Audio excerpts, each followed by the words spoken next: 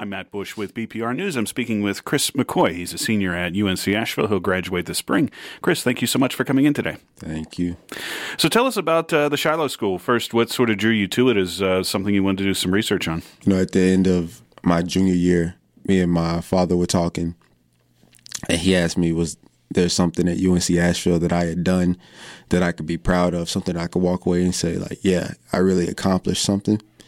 And one of my roommates had a lady he knew who was offering some undergrad research projects, and he showed me the list, and I went and did the interview with the lady, and we looked through a list of different projects, and the Shiloh School was the one that stuck out to me the most because of how much information was in the description that I had never heard of. So what hadn't you heard of? What sort of struck you about it when you first looked at it? At first, I was unaware of how African American education had started in the first place, about what was the groundwork for it, anything that I'd never known about. And that was one thing. The fact that the Shiloh School was a part of what was called the Rosenwald schools, which were the first elementary schools built in the South. And the fact that all these schools were really sustained by the communities. They were set up to be sustained by the communities. They were given a fund of money from Julius Rosenwald, who was an American entrepreneur.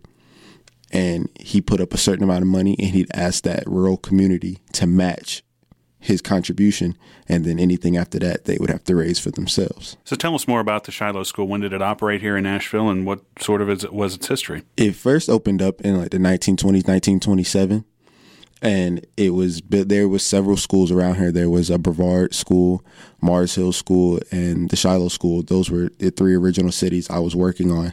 But given how tough the project was and being able to get that many people to cooperate from so far back, because my project was heavily interview based. So I was just interviewing people who had went to the school, who had taught at the school. Around this time, a lot of those people are in their 80s. So they were either too old or they are deceased, or, there was just not enough references to go by.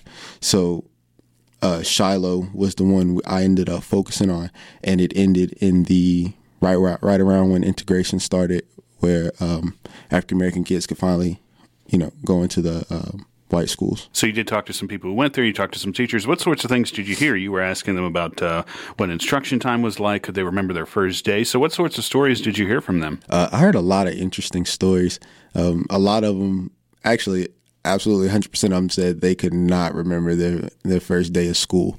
They had different instruction times. I interviewed people with who lived at different times, who went to the school at different times. So I got a lot of different stories. I know one story I got was about a woman who she was homeschooled for the early part of her life before she was old enough to go to the Shiloh School. And she was being homeschooled by one of the teachers at the Shiloh School who lived next door to her.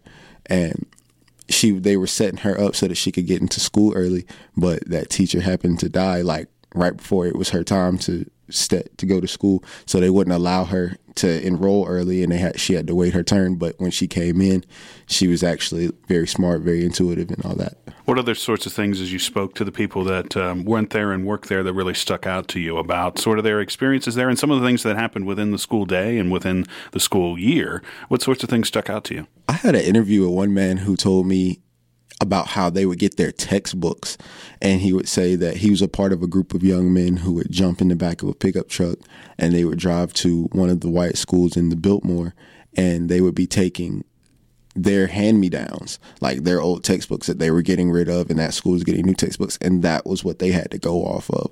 So a lot of their information could have been outdated, and they could see all the names of the other students written in the covers of the books, how kids do. And that was it. I mean, that was one thing they said. A lot of the school sustainability came from fundraising, and they were very invested in the community because it was the community school. The community had to put up with it. So in building the school in the first place, they had to use certain resources like fallen trees. They were chopping up trees for their wood. The families would donate food to the school for the kids to eat during lunch. It was literally a school that was being sustained by the community. And fundraisers within the school was something else you looked at. Tell us about what you found out about those. They told me that their biggest fundraiser was fish fries. People loved fish fries. They said that was always the biggest thing that they could do. They would have like community carnivals. They would do something called it was like a ride into the country, essentially what it was. And it was a ride in a pickup truck, and somebody would drive you all throughout the countryside and everything and bring you back to where the carnival was originally going on. But they did a lot of things like selling food and a lot of other stuff. But the fundraising was a big part of getting their school together. I think at the beginning when the school was being opened up, Julius Rosenwald contributed $1,700. And I think by the time the school closed down in the 60s, the community had raised over $32,000. You mentioned there the school shut down in the 60s, and that's when integration of schools really happened across the United States and in North Carolina. So what was the impact of integration on the Rosenwald schools in general and the Shiloh school in particular? Well, the schools, they fizzled out when African-American kids could go to the white schools. The white schools are obviously heavily more funded by the district and county. But the Rosenwald schools were basically schools that were for the rural black communities. And so they had to sustain it. And they knew that when integration came, their kids would need a better education than what they're struggling to put together now. So obviously they send them to the white schools because they could. But essentially they fizzled out. Honestly, the Rosenwald schools look like probably rundown barns right now on the side of the road. So chances are you could ride past them and you not even realize that could have been a Rosenwald school. They weren't very big. They only housed grades 1st grade to 12th grade. So, and they were very small in the rural communities, like countryside communities. So when integration came, they just fizzled out. And I know this was something you all in your presentations talked about at the conference, the effect of integration had on education in rural areas for African Americans, and in particular Western North Carolina. So after you're doing your research, what sort of your takeaways about what the effect integration had on education in these areas, in these rural areas, but in particular for Western North Carolina, for the African American population here? I grew up in a town similar to Shiloh.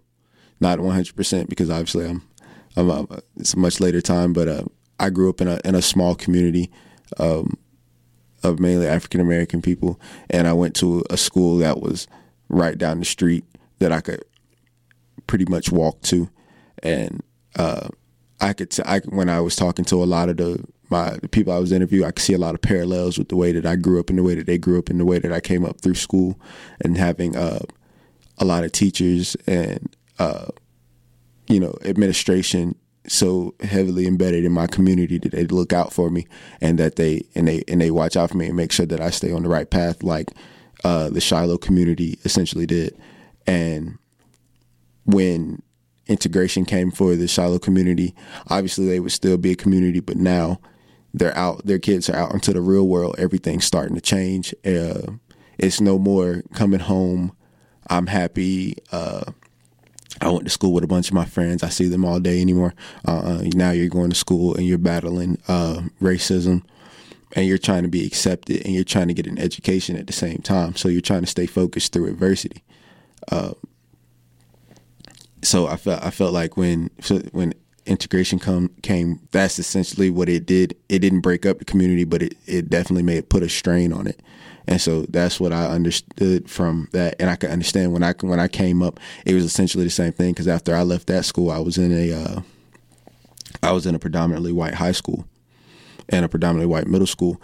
So I could feel not the racism and everything, but I could feel like the differences within the ways. Like it was just I could feel the vibe. I could kind of vaguely understand exactly what they were talking about. So looking at it historically, this is more than 50 years or so since this school closed, and these schools eventually, as you said, fizzled out. So what's really the historical takeaway from this? What do we need to know about these schools and how it take from it in 2018? Just learn. Like this was something that I had never heard of. Honestly, I'd never heard of. I can't even remember a time that I was taught this in elementary school, middle school, high school. Not even in my college courses have I ever heard of a Rosenwald school. And during the process, I would ask people I knew, my peers, my family members, if they knew what a Rosenwald school was. None of them knew. As a matter of fact, a bunch of the people that I interviewed, when I told them that the Shiloh school, the school they went to, was a Rosenwald school, they even asked me what a Rosenwald school was. So the fact that, and they would always tell me we didn't know what that was. We weren't told anything like that. We were just told to go to school. So essentially what I'm doing is I want to do is bring awareness, because these were the first elementary schools in the South. Over 5,000 schools were built in the South. So that's literally the groundwork for African American children to getting educations prior to integration. That's a long time that's like 40 years of no education, if in the South at least, for African American children. So I just want people to know, like, this is a part of history. Even though you haven't heard of it, we'll talk about slavery in school all the times. We'll talk about all the negative things, and we'll talk about maybe positive figures, but we will never talk about, positive events. This was headed by Julius Rosenwald and Booker T. Washington. As long as I've heard of Booker T. Washington, I've never heard of his contribution to the Rosenwald schools, or the fact that he was the co-founder of them all. So I just want people to know that this is a part of history and needs to be, put out there.